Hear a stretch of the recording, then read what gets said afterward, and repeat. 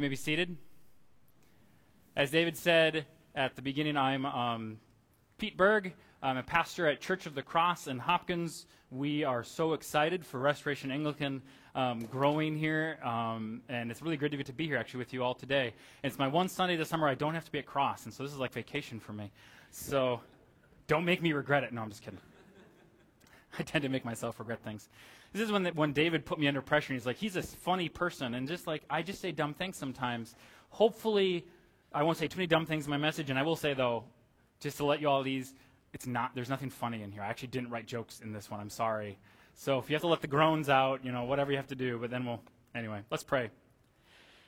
Father, I just thank you for this day that we can come together and worship you and come to know you more, just receive from you. And I ask that you help us receive from your scriptures and just from even the things I say this morning. Just be with us. Amen.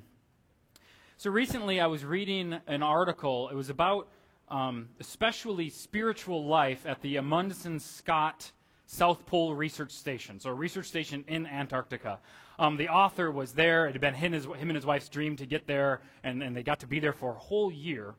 And he talked especially then just about his experience of God in the South Pole, in that extreme isolation, and especially in many, many months of darkness. I think majority darkness for about 9 months of the year, only darkness for an awful big chunk from there. And as he talked about his experience of God in particular, what actually really ministered to him was that darkness, especially the stars in the night sky. Of course, there almost no light pollution at all. And so the sky the stars seemed more brilliant and more vast and dense than really anywhere else than this author had seen on Earth, probably than pretty much anyone had seen on Earth. And it was so amazing to him that he would intentionally every day go outside for his work, though he didn't need to. He'd always find a way to go outside for a few minutes, even when it was 100 below, just so he could look up at the stars and just be amazed. And then he shared a conversation he'd had with one of the other station workers. That worker was also really amazed by the stars. But as that person looked up at the sky, they explained that they felt like it was almost infinite wonder. And to them, that feeling made it just seem absurd that there would be a God who would care about this one small planet amidst all those stars. And especially even more absurd to think that there would be a God who would be concerned with the people on that planet. But the author of that article felt totally the opposite when he looked up at the night sky. And actually gazing out at those wonders made him feel close to God. He said he felt God's loving touch every time he could look out at that. And those differences in their responses, it stuck with me quite a bit. It struck me. And I think those differences are in many ways actually related to what I'm focusing on today. You see the title is God with Us for this message. So this one person was able to look out at the magnificence of the stars, and they could think, okay, I can see all that, and I can think of a God who is limitless in power and creativity. But that was as far as they could go. The author actually could see more, that there was a God of power and creativity, but even then, that this God was also a God of unending love and relationship. A God who from the very beginning was glad to focus on that one small, seemingly insignificant planet, and even more to love and care about those small, insignificant people living on it. The author of that article knows the story of Scripture, which is the story of the God who wants to be with us. And that shaped how he could see the stars, even in those long months of night. So God with us. This is the truth that God is a God of love and relationship. And I think it's one of the most foundational pieces of Scripture. It's one of the key parts of the story. This amazing, all-powerful, all-knowing, all-present, eternal Creator God, this God presents to people at every turn opportunities for relationship with himself. Now, we don't have time to look through all of Scripture this morning to consider this, but I'm actually going to start with a quick refresh of some big moments throughout the Bible where we see God offering love and relationship to humanity, what that looks like, so we can see a bit of his heart. So the story begins in the garden. God created and filled the heavens and the earth, and after that, he capped off his creation project with humankind. They were made uniquely in his image, not only to reflect him in the world, but to be able to enter into a relationship with him. We don't fully understand what that relationship between God and humanity looked like at the time, but we know pieces of it. We see God speaking to them. We see him giving them garden and fellowship, and he gave them meaningful work and purpose, and even walked with them in the cool of the day. But we also know then that unique relationship was broken. When Adam and Eve chose their own path, they chose themselves over the love and purpose of God, and they were driven from the garden and from that closeness of God's presence. But God doesn't abandon what he started with humanity. He keeps working. He keeps moving, talking with humans until he actually begins a project of restoration. That word is always in my head now, that Restoration Anglican is here, and it's what he's doing throughout Scripture. He's restoring. God was going to fix everything that was lost and broken by sin and death, and to begin that, he starts with another relationship. God calls Abraham to himself out of paganism, out of a foreign country, and he brings him somewhere new so that over decades, God taught Abraham to trust in the Lord. And he gave Abraham and Sarah beautiful promises, made a covenant with them. He promised them children that they longed for, and even more. If you were to look at Genesis 17, God promised not just children, but nations, and kings would come from them. And above all of that, God would be their God, not just Abraham and Sarah, but their children's as well. Their blessing and their inheritance would be relationship with God. And God maintained that relationship, following, blessing, protecting Abraham's family as it grew into a nation, and even as they eventually were enslaved in Egypt. But when that happened, God remembered his promises, he remembered that relationship, and he called Moses to serve him. And then we hear him promising Moses and Israel in Exodus 6. He promises him that, I am the Lord, and I will bring you out from under the burdens of the Egyptians, and I will deliver you from slavery to them. And I will redeem you with an outstretched arm and with great acts of judgment. I will take you to be my people, and I will be your God, and you shall know that I am the Lord your God. And by his great power, God does redeem Israel from slavery in Egypt. And then he brings them through the desert to meet with him at Mount Sinai, where God gave them the law. That was, they were in relationship with God now, and now they needed to know how to live that out, what it looked like to be and live in God's relationship. So they got that there. But even at Sinai, God's people broke relationship with him, and they would continue doing so for generation after generation. They would turn to God only to turn away again, following sinful desires, false gods, and idols.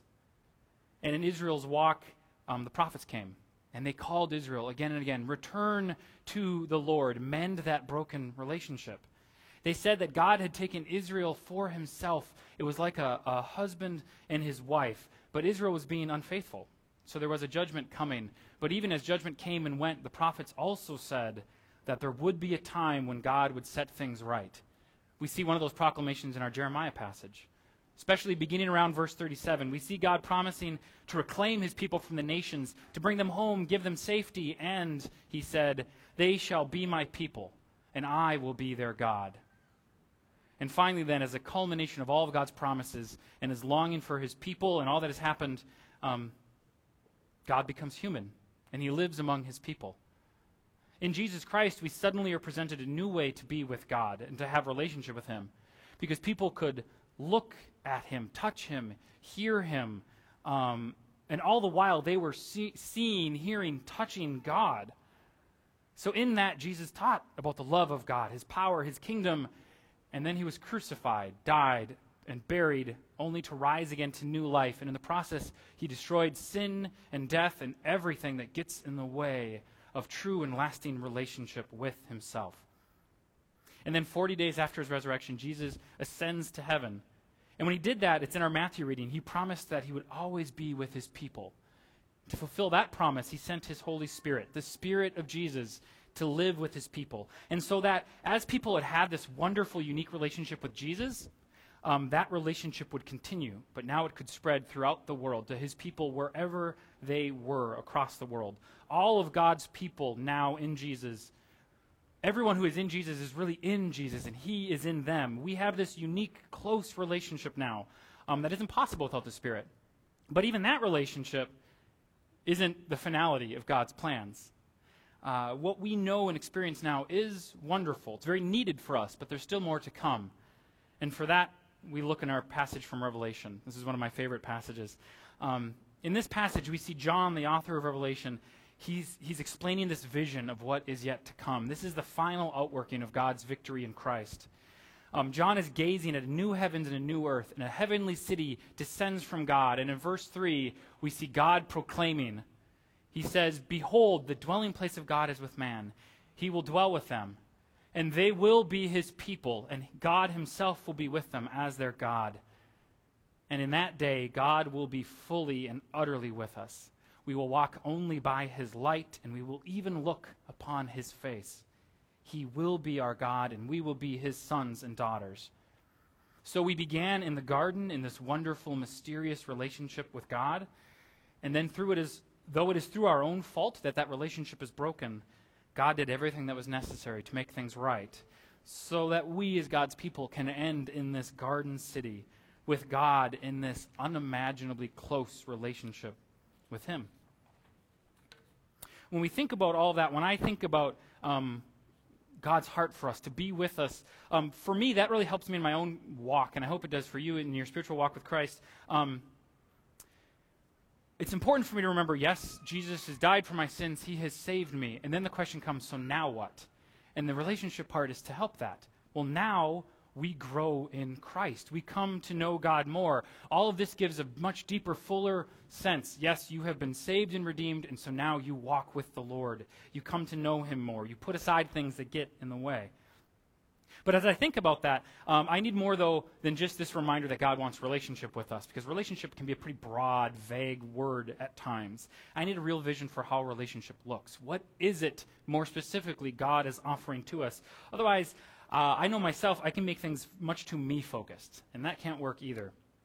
That's where our Revelation passage will come in much more deeply.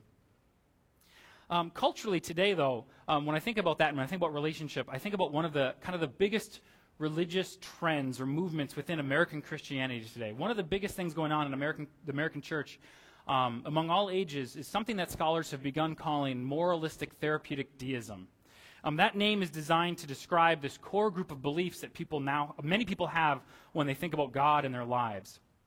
There's many parts of it. I'm just going to talk about one of those. One of these big pieces of the system, one of these big problems, there are many problems with it, is how people might talk about their relationship with God, who could be called moralistic therapeutic deists in their way.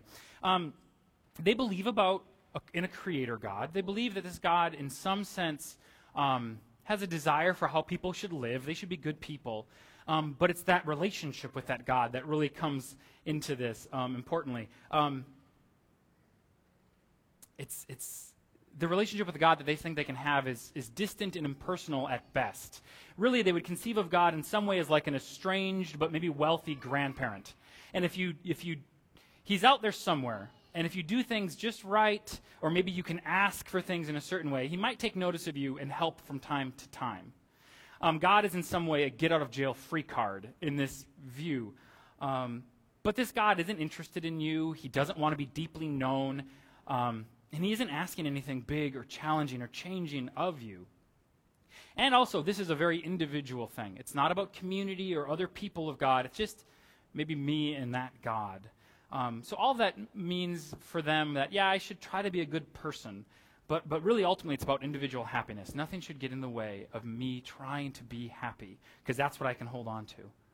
And I bring that all up just as a contrast, because that is nothing like the God of the Bible, and nothing like the relationship that we are being called to, that he is offering to us. Look again at the Revelation passage, beginning in verse 3. "Behold, the dwelling place of God is with man. He will dwell with them, and they will be his people, and God himself will be with them as their God." The future promised to us, the relationship that is ultimately offered us, it's not with a distant and unconcerned God.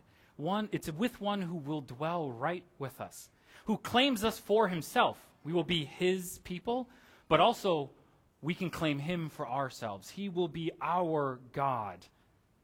But also then notice part of that relationship, it's relationship with God and it's relationship with each other.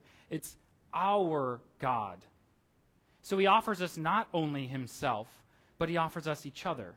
Together we are God's people. Together we are in relationship with him. It's not an individual reality, something I can just do on my own. We need each other. We are given each other to pursue relationship further with God. Let's look at verse 4, though, following through the passage. He will wipe away every tear from their eyes, and death shall be no more, neither shall there be mourning, nor crying, nor pain anymore, for the former things have passed away. So not only will God bring an end to all that pains us, to all that disrupts the wonders of his creation, but he will personally be our final comfort. We expect God to be so close to us that he can wipe the tears from our eyes. That is an amazing image of the love and intimacy that he is offering to us. And finally, look ahead in the passage to verse 7. The one who conquers will have this heritage, and I will be his God, and he will be my son. Briefly, the one who conquers, that just means the one who remains faithful to Christ despite all hardships, the one who holds faithful to the end, who conquers. God will be his God, and he will be his son. There's some big cultural differences there. In our context, we can also say God would be her God, and she would be his daughter. It doesn't have to be just son there. So with this, we remember we are together God's people. We can't lose that. But also, God is taking us as sons and daughters. We aren't even now simply faces in a crowd. We are deeply known and loved as God's own children. And that gives real definition to what God is offering us, what he is calling us to. Where God's like the one of moralistic therapeutic deism, they leave us isolated with our own happiness only as our goal. The true God who is with us offers us so much more. He offers real and radical change in our lives as he does take away our sins. He gives us his deep love, caring, and intimacy, true relationship with himself. And he even gifts us with a community and a new family. And that gives us direction and purpose for our lives. It gives us a focus. As we live, we aren't setting our focus, our goal, just on ourselves, but on God, on growing in relationship with him and to become more like Jesus. It was about 1.5 years ago now that my grandpa Bud passed away. We'd been quite close, and he was especially excited to see me pursuing ministry. So it was hard when he died. But he did request that I lead his funeral service. And I took that responsibility on gladly. It's a weird thing to be a pastor and say, I do want to do your service. It was a really wonderful service, and it was fun because he had picked many parts of the service ahead of time. He knew it was coming. So scriptures, songs, other things were largely what my grandpa Bud chose. One of the things then he chose as well was at one point in the service, he wanted all of his grandchildren and his great-grandchildren to come up front, and then he asked that we would all sing Jesus Loves Me. We felt awkward about that leading up to it. But at that point in the service, I kind of had a little epiphany. I thought I knew what my grandpa was doing with that. So I told everyone, I think there's 2 reasons why my grandpa Bud wanted this part. First, he really did love his grandchildren, his great-grandchildren. He wants to show them off one more time, of course. But much more than that is my grandpa had never gotten over just how amazing Jesus' love was. He wanted everyone to have that opportunity to hear Jesus' love one more time in his funeral when he can make it happen. When I think about my grandpa's life, I'm struck by just how he lived his whole life marveling at the love of God, the fact that he could know God and be in relationship with him. So I hope that will be true for all of us. I hope we will all take so seriously this God who loves us and wants to be with us, that we just have to be changed. We have to live our lives differently. We have to share them with others. And that we will just always be amazed, blown away by the depths of his love for us. Let's pray. Father, we thank you for that great love. We thank you for calling us to relationship with yourself and just for how amazing that is. I ask that you give us a bigger vision of what you call us to, that you send us out into this world in strength, knowing that you want us with you and that you just change us in light of that reality. Be with us, Lord. Amen.